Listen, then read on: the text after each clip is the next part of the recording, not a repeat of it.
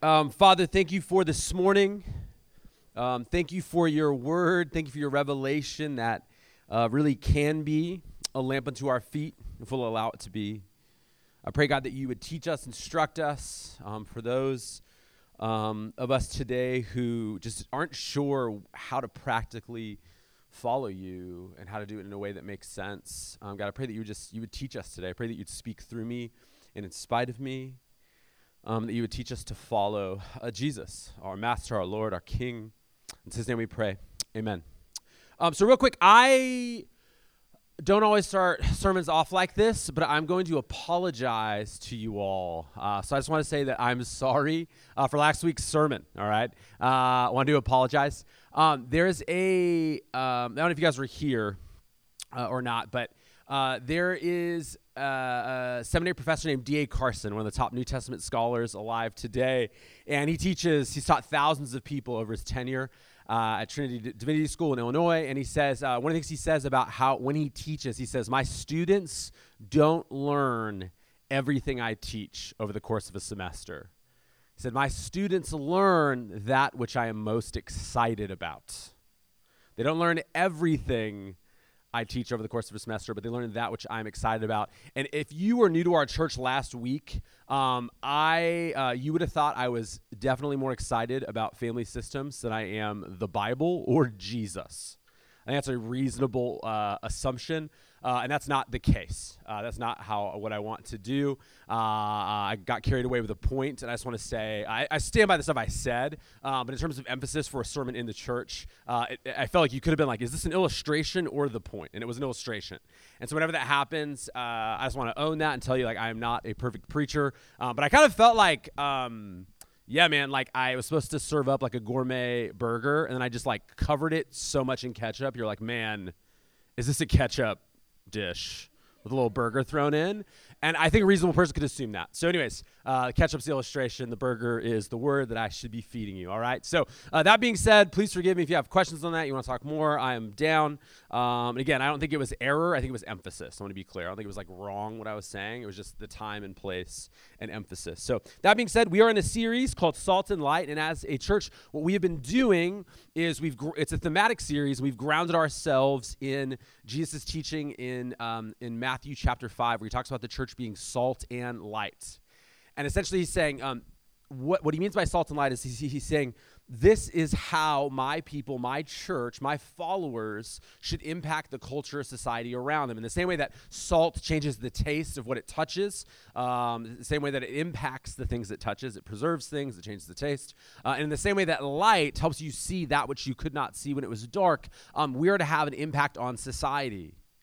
We ought to be involved in exposing things the way that light does. We ought to be a safe place because light meant safety in the ancient world. We should be a people who taste different than the world around us. We change the culture around us. And so we got into that identity of who we are as salt and light. And over the past few weeks, what we've been doing is moving from who we are to what we're called to do or how we can live out salty light lives, if that makes sense. And so a couple weeks ago, Maria talked about the idea of evangelism and talking about Jesus. And a couple weeks ago, Jackie talked about hospitality. In a few weeks' time, we'll be talking about justice, and we'll be talking about your work, your career, vocation, talking about partnering with the Holy Spirit. And then last week, I talked about living a life that causes people to go, man, you stand out in our culture. And that was kind of the family systems point, was just the idea of being a people who don't carry the anxiety and the fear that people who don't have the hope we have in Jesus carry. And so that was last week. This week, what I want to do is kind of talk about, like, how can we make this work long term? Yesterday, I had the privilege with my wife, Jackie, and our kids, Maria. Jackie's grandfather is a pastor at a historically African-American church here in San Diego. And he had his 61st pastoral appreciation gathering. He's been at 60, he's 95, still preaches. And he's in there, and I mean, the guy's just the best. And we got to honor him and share speeches and stuff. And he really is the best, man. He got up, best line I've ever heard in my life. He just said, "I can't help it. I feel good." and we got to honor him. And you started thinking, and then her dad said, "Actually, Dad, you planted a church when I was born in Texas before you planted the one here in San Diego. So it's actually been 65 years you've been a pastor. Now, 65's longer is about double what a lot of you guys are age-wise, like how old you are. He picked up ministry and he kind of rolled with it and went through a lot. Being a pastor for 61 years is a lot you're going to see. Mental health challenges. As a black man coming from Texas, racial stuff he had to deal with, and just the drama of church and people that are in community over years, and sin and suffering, all of that. And man, I was just really inspired. And a few weeks we're going to talk about parenting as part of Salt and Light. But I really felt like I want to talk about this idea of how do we finish well, and not just finish well, like how do we live a Jesus life that doesn't cause us to burn out, but also is a true Jesus life. Because I think there's one of two extremes you can kind of live in. You can kind of live in like the full-on Oprah self-care Sunday vibe.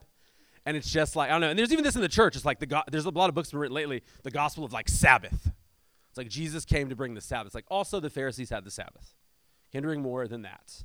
But it's like just rest, never push yourself. And then on the flip side, there are people who are like, you know what? Since they're not doing it, I'm going to do it. I'll do the work. I'll do the evangelism. I'll do the hospitality. I'll do the prayer. I'll do the setup. I'll do the whatever it is, the justice work, whatever it is. And I have to tell you guys, I lived over here for a very long time. I don't know if does anyone have something that you're like, I'm good at this? Like I'm kind of known for this? Anybody? Raise your hand. Don't be shy. All right. Okay. Humility is not thinking less of yourself. It's thinking of yourself less. All right. I want you to think about it. All right. I'm going to be honest. I'm good at some stuff. All right. And the thing that I was praised for often when I came into ministry is people commented on my ability to get stuff done, a lot of stuff done quickly without seeming to tire. I've become something, and by the way, this isn't me bragging. You'll see very quickly. There's a dark side of this. But I've become something of a legend in church planting circles I was connected to. I once flew to Ireland. Some of you guys are on this trip, and due to jet lag and time difference, I couldn't sleep all night, my first night there. And the next day, I had a 7-hour discipleship training that I spoke the entire time to 40 people. And I said, I need the Holy Spirit and I need some Red Bull. And honestly, all right, I drank 2 Red Bulls. I delivered the entire training. At about 3 p.m., I crashed hard. But you know what? The training went well from external appearance. I had a successful day. I was kind of the ministry version of an old school athlete. Like if you get hurt, rub some dirt on it, get back in there.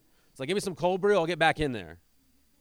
And people would always comment on my ability to get by on less. John Dennert once told me, he said, I think you have a way different capacity than most people, man. He's like, I'm here. You're like, here.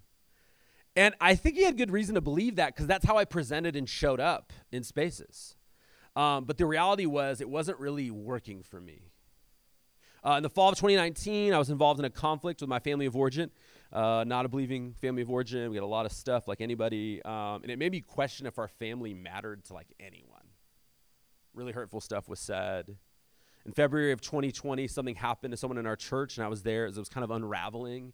And as a pastor, sometimes you're with people in like the worst moments of their life, and this was definitely one of those, and it was so, so sad. In March of 2020, I went on a 12-day international trip to minister to church planters in Turkey and to scout out India as a space for gospel partnerships. In March of 2020, someone in our family had a serious mental health diagnosis. COVID hits. And then Mother's Day 2 years ago was Mother's Day. We were having a great day as a family. We had an amazing breakfast. The kids arranged a scavenger hunt for Jackie. We spent time at the dinner table. We were doing like cheers to Jackie. Jackie and I had some wine. The kids had Martinelli's, and they're they had the champagne flutes, and they're saying what they love about their mom. And I just remember sitting at the table feeling grateful, thinking we never had anything like this when I was growing up. And I felt like it was a beautiful day. So that's why I was shocked when out of nowhere, about a little while later, I felt this pain in my chest right after the kids went to bed. And you think kids go to bed, we can chill.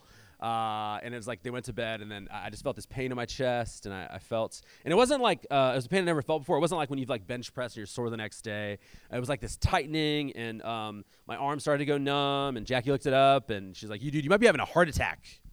And so Jimmy Clark came over, he picked me up, he drove me to the ER, and so he kind of did the whole thing, EKG, X-ray, all that stuff, and pretty quickly I got back, and the doctor just basically said, hey, listen, you did not have a heart attack, but you probably had a severe anxiety attack.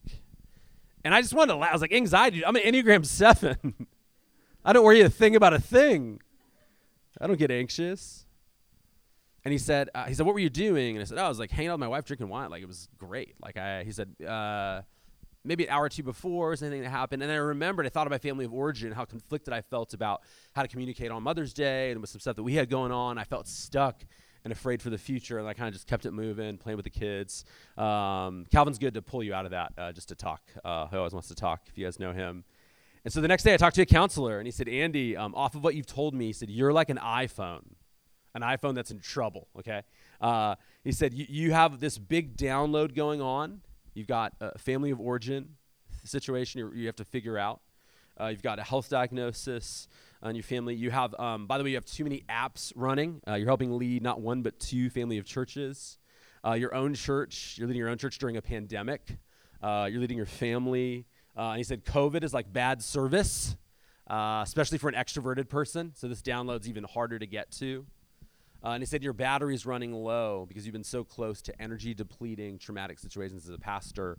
And because of your pacing, you didn't slow down to deal with that stuff and grieve it and process it. And so you keep going. And he said, Andy, if you keep going, it's going to get real bad for you. He actually had he did his dissertation on clergy burnout. It was like his topic, and he has a 6-stage scale he kind of created. And long story short, when you get to 5 or 6, you don't really come back. Like your mental faculties are affected, like you've used drugs when you're so burnt out. And so he said you're at like a 3-man, but you are trending towards 5. You're not trending towards 1. And so I had to make some big changes. Now, what I want you to catch is that I was overcommitted. I was under-rested, and I had little margin to work through hard things if they came my way, like a conflict I didn't see coming with people that are important to me. I was so committing to getting so much done so quickly that I wasn't living within my limits as a human. I was worn down from everything I was doing, and because I was worn down, I didn't have time to look at parts of my heart and life that needed attention. And here's the thing, man, I had goals. Yeah, some of you guys were here. We're planting 10 churches in 10 years. That was our goal, all right? And I thought it was great, and you know, it's kind of the 50 Cent of church planting, right? Like, plant churches or die trying. Like, I was in it, man. I was about it. Now, your goals might not be to plant churches, but you might have goals. You might have financial goals, right? I have to have this net worth by this date. Or you might have career goals. I want to be respected in my field or in this role by this date. You might even have spiritual goals, like I need to do this much with church, whatever it is. And we have these things that can be good, but they become bad when the cost on our soul or the souls of those we love is too high. We have these internal goals, and on top of that, society is throwing expectations at us all the time. We have advertisers telling us we need to buy stuff we don't have, and then we're stressed out because then maybe we end up in debt. We're overwhelmed with decision fatigue. You try to watch a show on Netflix lately, it's like, dude, how sad the state of our society that there's like a surprise me. Like, you're that bored, your life is that small, you're that invested into these shows. Where you're like, I don't even know, man. Constant activity. I mean, again, just constantly, you know, your kids start to play sports. Clive started to play sports. He was on an AU team for a while with basketball. And it was like, dude, you got to go to this, and then this camp, and then this camp, and then this camp, work with this trainer. And it's like, or they're not going to make it in life at all. It's like, well, you know. It's like, if you jump on this travel team, like, he will be LeBron James. If he doesn't, he's going to hate you as a father. Right? If you don't get your kid into the right kindergarten, they're not going to get into Yale, whatever, man. This is all this stuff going on. And here's the thing. And so you do way more than you can do. Your emotions are maxed out. Your finances are maxed out. Your schedule is maxed out. And then we're wondering why the mental health stuff's going on the way that it is and why everything spiritually feels so hard. But here's the thing. You can living a life where you're salt and light. It is a marathon, not a sprint. It's a marathon, not a sprint. In high school, you guys probably know this. I ran track. You knew that. You've seen me. You've seen my body, seen my physique. You know what I'm up to. And a race that I ran one year, I mostly just want to hang out with my friends. The race that was most grueling, pretty much everyone agreed, was the 800-meter. You guys know what the 800-meter is? It's 2 laps. And so here's the thing about it is, with the 800, you're running much faster than you are in other distance races, like the 3,200 or the 1,600. But you're running much further than you're running twice the longest sprint event, which is the 400 meters. And so it's a combination of speed and stamina. And often you would watch this race at track meets, and there's usually a sprinter usually getting used to distance races, and they come out flying. I mean, just dusting everyone else who's running. And so for the first half of the race, usually the first lap, they have a huge lead. And then as the second lap starts, often this person starts to slow way down. And the more experienced, properly trained runners, they're just getting started. And you get lapped. And oftentimes that person who started out the gates quick, they're getting passed up by 3 to 4 runners, sometimes by every other competitor in the race besides them that they were beating. And the idea here is that it isn't how we start the race that matters, it's how we finish the race that matters. We need to run the race, but we also need to finish, okay? In the last chapter of the last letter that we have that was written by the Apostle Paul as he was awaiting his execution, 2 Timothy chapter 4, he writes this. He says, "For I am already being poured out as a drink offering, and the time for my departure is close. I have fought the good fight. I have finished the race. I have kept the faith. There is reserved for me the crown of righteousness, which the Lord, the righteous judge, will give me on that day, and not only to me, but to all those who loved his appearing." I don't know if you guys have tracked this much. There's a lot of sad stuff out there about the state of the American evangelical church. You hear about this stuff all the time. Some of it's true, some of it's overhyped. But I'll tell you what's absolutely true, and it might be the worst thing about the whole thing because it impacts the rest of it. And it's the lie that the ends justify the means. The ends justify the means.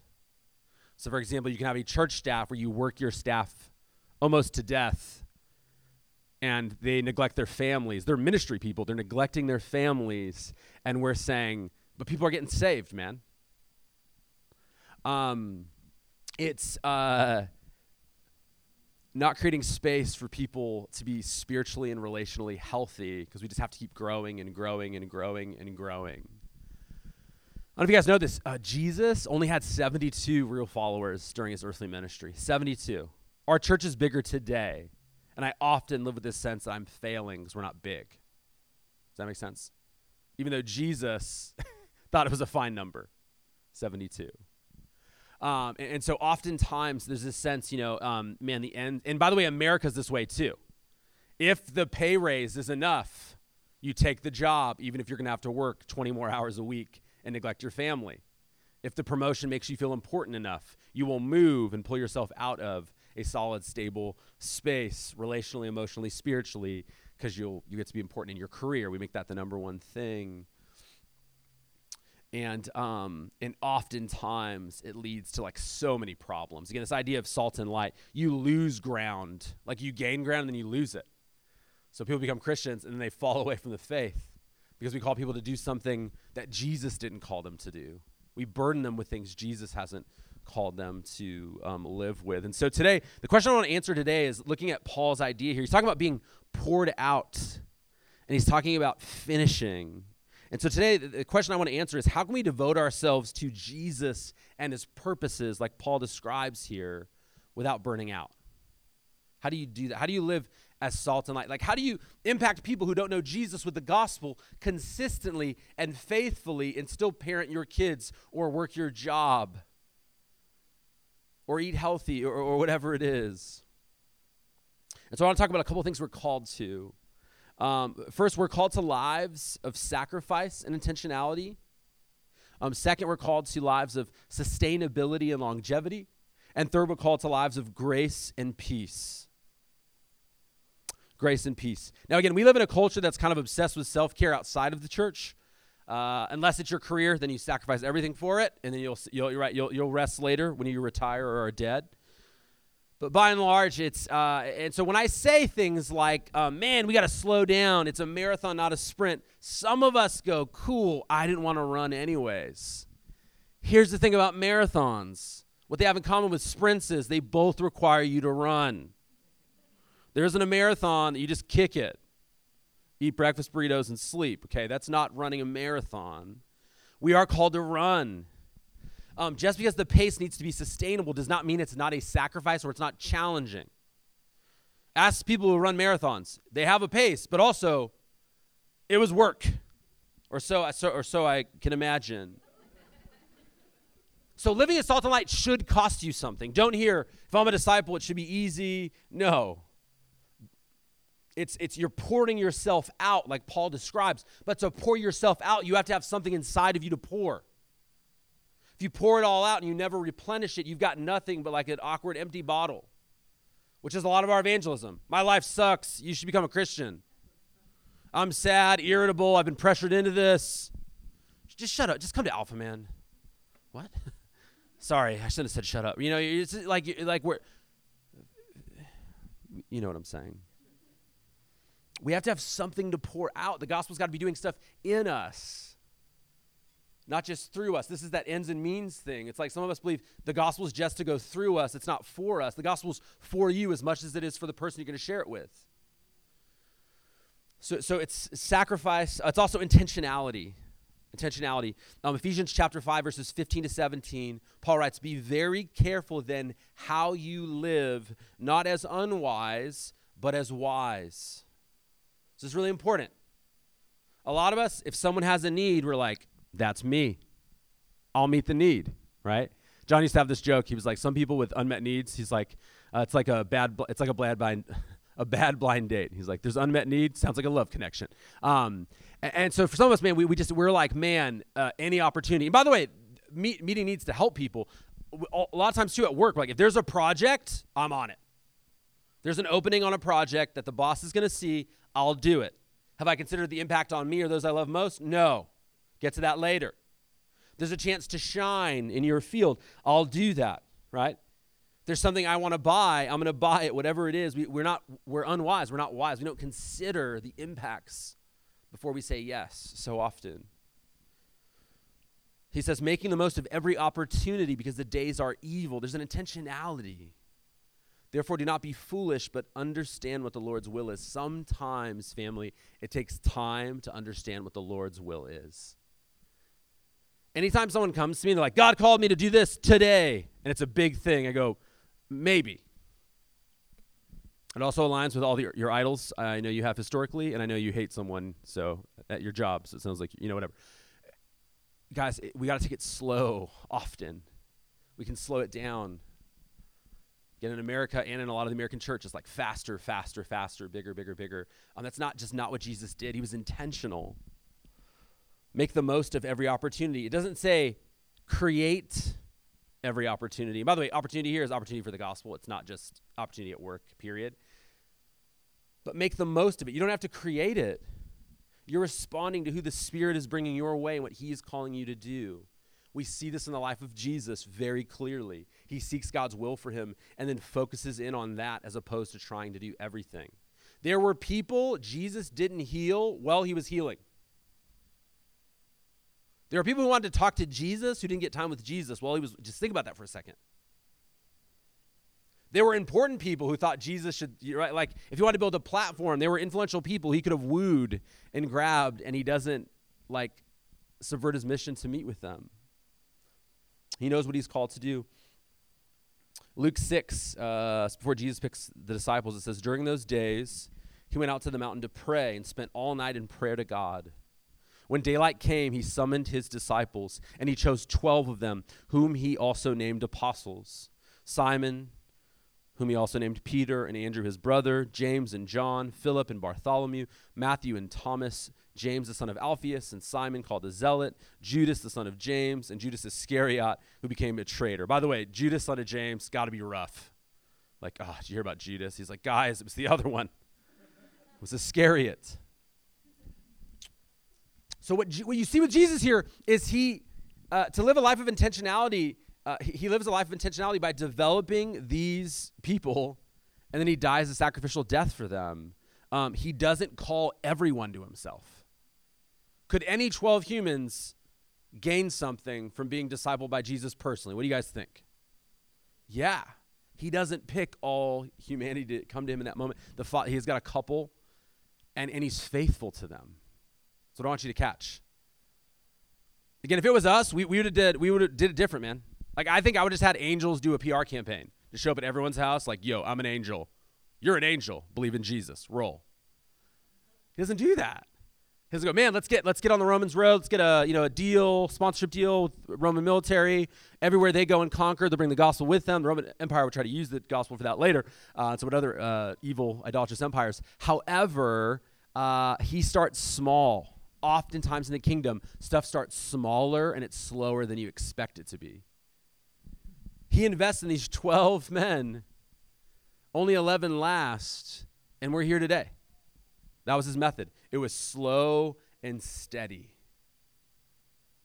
So often, when I'm asked to coach church planners, they're just trying to get the biggest crowd they can get. And I go, how are you going to disciple those people? Like, I don't know. Like, okay. And they go, what if it's a move of God, though, and there's just like hundreds of people at our church day one? I go, well, it's probably not a move of God if you spend $60,000 on marketing. Does that make sense? There's a church in Denver who raffled off a Harley every week for 4 weeks. Great use of money. Right? That's not a move of God. That's you trying to manipulate, just trying to get people there by any means possible because you want to feel like you got a bunch of people. But Jesus goes, man, just worry about the people you have. Over time, they will reach the world. Which leads me to my second point, and we also see Jesus do this in Luke 6, is sustainability and longevity. Sustainability and longevity. So we are called to sacrifice. But we can sacrifice so much that we've got nothing left. We're called to live sustainably sacrificial lives. Sustainability and longevity. The first thing is sustainability. I find that we often get ourselves into trouble when we're living unsustainable lives, which I experienced. Jesus didn't disciple everyone in the world. Again, he only discipled these 12. Now, here's what I want you to know is, how do we know if we're living unsustainable lives? How do we know if we're living unsustainable lives? We have quite a few successful entrepreneurs in this church, and I've spoken into their lives and the lives of other people like them over the years, and often one of the things that we'll talk about is, when am I too busy? What's sinfully too busy? It's kind of like a middle school, like how far is too far conversation. It's like, how much work is too much work, right? Like, how successful can I be? And my thing is, it's not about success or the amount of money you make that makes it sinful. It's what trade-offs do you make to get it? What does it require of you? And so God, if you're living an unsustainable life, you might believe that God's asking you to extinguish the work he wants to do in you so we can do work through you. That's when it's too much. I don't think you guys know much about there's an organization called World Vision, famous organization. They've clothed and fed just millions and millions and millions of people. I've done a lot of good work around the world, but it was started by a guy. I forget his name. I think it's Jack Pierce. I can find that out for you if you want. But essentially, this guy is famous for starting 2 huge missionary groups and 2 huge service agencies. And he had kids. He had 2 daughters, and he had a wife. And he would travel 10 months out of the year without them, for about 30 years. And he says, I made a deal with God. And I said, I made a deal with God. And I told God, if you take care of my little lambs at home, I'll take care of your little lambs around the world. And so again, ends justify the means. One of his daughters ended up committing suicide. One of them almost walked away from her faith, wrote a book. Marriage was in shambles. Jesus never called him to do that. I'm not saying he didn't call him to get something started, but to do 10 months a year, hurt his family, sin against his family to accomplish his purposes. Guys, I promise you that's not it. God won't ask you to do something harmful to your relational and spiritual health to accomplish his mission. Right? I think sometimes we lie to ourselves. Man, if I had this really important job at work or in government or whatever it is, then I could be an influencer for the gospel, and here's what I'm going to have to do to get there, and I'm not going to be a Christian for 5 years. And then I'll share the gospel when I get there. Again, Jesus modeled a finiteness while he was on this earth. He only discipled 12 people. He started small. By the way, they weren't 12 impressive people. They were 12 people who had a lot of work needed. This was like a assembly is required, right? They didn't come ready to go. They required a lot of input and investment from Jesus, like all of us do when we start this thing. They were sinful and insecure and angry and lustful and greedy and proud and so many things. And Jesus patiently, lovingly gives himself to a few, and over time, amazing stuff happens. So another thing, how busy is too busy? If you have to force stuff, you have to force stuff financially, doing something you know you can't afford, you're going into debt to pull it off. Significant debt. You're neglecting your family. You don't have time to spend with God in your schedule. You're sinfully too busy, even if it's sharing the gospel with people. And it's not just sustainability, it's longevity. I know I mentioned Jackie's grandfather with 61 years yesterday. Man, there are a lot of people who stay in one church for 30, 40 years. I'm just finding this out, and it's blowing my mind, and it's so beautiful because we have so many stories of guys who are like that first lap 800-meter guy, like big church, starting, I'm cool, I'm sexy, I'm funny, I'm smart, our church is big, and then they're gone in 7 years, 6 years. But there's actually quite a few people. You never heard of them because they didn't try to make their church big, and they don't do press releases, and they faithfully have shepherded people for like 20, 30, 40 years. It's a guy, he no longer pastors. His name is Gary Bowman, and he led a church down in South Bay called Paseo del Rey Church. And he's in his late 60s now. He now spends half of his time, 6 months a year, him and his wife go and mentor and train pastors theologically in the heart of Africa, where there's not enough theological education to go around. And he does that. He handed over his church. But before that, I remember sitting with him. He had been leading the church for about 38 years. He said, I've had so many babies I've dedicated that I got to do their baptisms, and then I got to do their wedding ceremonies. And he said, it was the privilege of my life. Their church was never bigger than 170. They sent out multiple church planners, multiple missionaries. His marriage genuinely seems good. Like they really vibe. He's older. There's no moral failure. There's no drama. It's just beautiful. And we ignore it. But guys, that's success. It's success. It really is. One time I was in South Africa, and I was at a church that was pretty much made up entirely of AIDS orphans. They invited me to come preach. And I get there, and there's like 8 adults in the room. There's a couple women who have brought them, who are like guardians for them. And then there's a couple men in the back, and they're all cab drivers who have driven them in. And so I'm prepared to preach with a translator. They're all 4 to 11. Like, I'm like, how's this going to work? And I literally was like, all right, Jackie, send me the Jesus Storybook Bible. I'm going to do Luke 15. I'm going to read it very slowly. And they'll translate. And it was a cool day. Someone got healed. There's all this stuff. But I just remember talking to the couple that were leading the church after we had lunch with them, and they're in like the country in a impoverished rural area in South Africa. I said, hey, Tom said, hey man, do you have any like elders, like any potential eldership couples or any? And he said, I think my next elders are like probably 12 years old playing soccer right now out in the fields. It's going to take time. It's not going to be a tomorrow thing. The kingdom requires that kind of longevity, and it's worth it. Guys, don't take shortcuts is the idea. Take care of yourself so that you can last. So real quick, just practically, like it's okay to have a couple nights a week where you're just blessing and loving your family or the people you live with. Okay? If you're a parent and you're here, your number one disciples are your kids. Okay? I don't want you spending 2 nights a week killing yourself, getting cocktails with people to get them to Alpha, and then going to Alpha, and you're out 3 to 4 nights a week, and you're doing all this stuff, and you're not ministering to your kids. That's a trade-off we don't want, okay? Now, for those of you who are able to do that, awesome. But you have to think that stuff through. Same thing with your work or opportunities that come your way. What will it require of your soul to actually take that in consideration before you do that?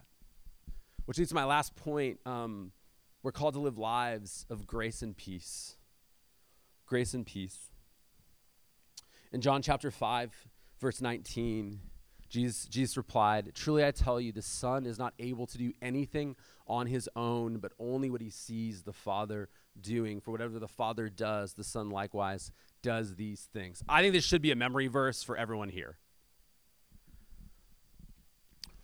You want to move at a grace pace. A grace pace is, I have a Father. He knows that I'm human. He knows my gifts. He knows my strengths. He knows my limitations. He knows my weaknesses. He knows my budget. He knows my schedule. He knows my job. And he, in love, never asks me to be more than human. He says, can you do these things for me, bud? Hey, sweetie, can you do these things for me? Will you do these things with me? And there's only a couple of them at a time. I'm not going to overwhelm you. I'm not the enemy. I'm not here to condemn you and stress you out and burn you out and make you feel like you're letting everyone down all the time. That's not what I'm into. I'm into blessing the world through you. Because mission, being salt and light, really it's like kingdom take your kids to work day. If you guys ever did that as a kid, or if you ever the kids are useless. Not you, Clive. You're old enough now, dude. You're doing stuff. You're making egg sandwiches. Right? But mostly they're stapling stuff, not even great. It's not lined up. They're not getting the deal. They're not getting the contract finalized. They're not the end-all, be-all at the end of negotiations. But they get to help out a little bit. And honestly, guys, our part is so much smaller than we think. We burn out because we think our part's bigger than it is. I need to solve injustice and evangelism and the church and my career and it's maybe 2 of those for this year. Just focus in. Not every issue is yours. Not every person is yours. There's a lot of injustice in the world. When Jesus walked this world, he didn't deal with all of it all the time. He never talks about the Roman oppression as a problem, for example, which is wild. But everywhere he goes, he brings love and truth and beauty and goodness and justice everywhere he goes personally. And so if you're living at a grace pace, you're just doing what God calls you to do lovingly. This means you're not driven by achievement, trying to prove yourself. It means you're not driven by legalism, trying to earn God's love. It means you're not driven by the acceptance of man. If I just get enough people if I do enough stuff for enough people, maybe they'll like me. It's not driven by control, only I can do it. It's driven by love and obedience to the Father. Hey, Dad, what do you want me to do? That's what we're doing. And I promise you, if you just do that, you won't burn out. But you'll do some amazing stuff with your life. I want to read real quick from Matthew chapter 11. Jesus says, come to me, all of you who are weary and burdened, and I will give you rest. By the way, come to me. In Greek, it's an ongoing imperative. Keep coming to me. This isn't just a verse to tack on at the end of evangelistic sermon. This is for you. And I know some of you are tired. Come to me, all of you who are weary and burdened, and I will give you rest. Take up my yoke and learn from me, because I am lowly and humble in heart, and you will find rest for your souls. For my yoke is easy and my burden is light. There's a grace and a peace to living this kind of life. There's rest for our souls. We're working from rest. We're working from identity. We're working from security. We're working from significance, not for significance. Working from identity, not for achievement. Working from security, not for money. And as we do that, everything else sorts itself out. We see this all throughout the scriptures. And so I just want to pray over us that we'd believe this and then move into communion. Father, as a church, I think often we have had 2 extremes of people. We've had people who have not done enough and people who have done way too much. And Lord, we want to find that grace pace. We want to find that sustainable but meaningful life. There's lives that are plenty sustainable, but they are not meaningful. And there are lives full of meaning, but wrapped in burnout and anxiety and exhaustion. Father, I pray that we'd be a church. And even if that means, I know we're even talking about Alpha. Maybe Alpha just does have one person. I don't want that. But Lord, would you Would you help us to do what you're doing? So like, for example, if you're calling us to invite someone to Alpha, would we do it? Would you have the courage to do it? But if you're not, would we not? God, would we jump in and care about the things you care about, but would we do it in such a way that it doesn't swallow us up? Would we take our work seriously and do good at our jobs and in our parenting, but would we not do such a good job that we neglect the family of God, the church, or the things of God, his mission, his people? Would we care about evangelism, but would we not spend so much time evangelizing people that we don't care for the people that we're called to disciple? Our brothers and sisters in Christ, our spouses, our kids, our roommates. Would you fill us up so that we are ministering from overflow? The margin I didn't have 2 years ago. Would this be a church that has that kind of margin? When hard things come, we've got grace stored up for the moment. We're prepared for the moment. So God, I pray for wisdom. I pray for preparation. I pray for clarity.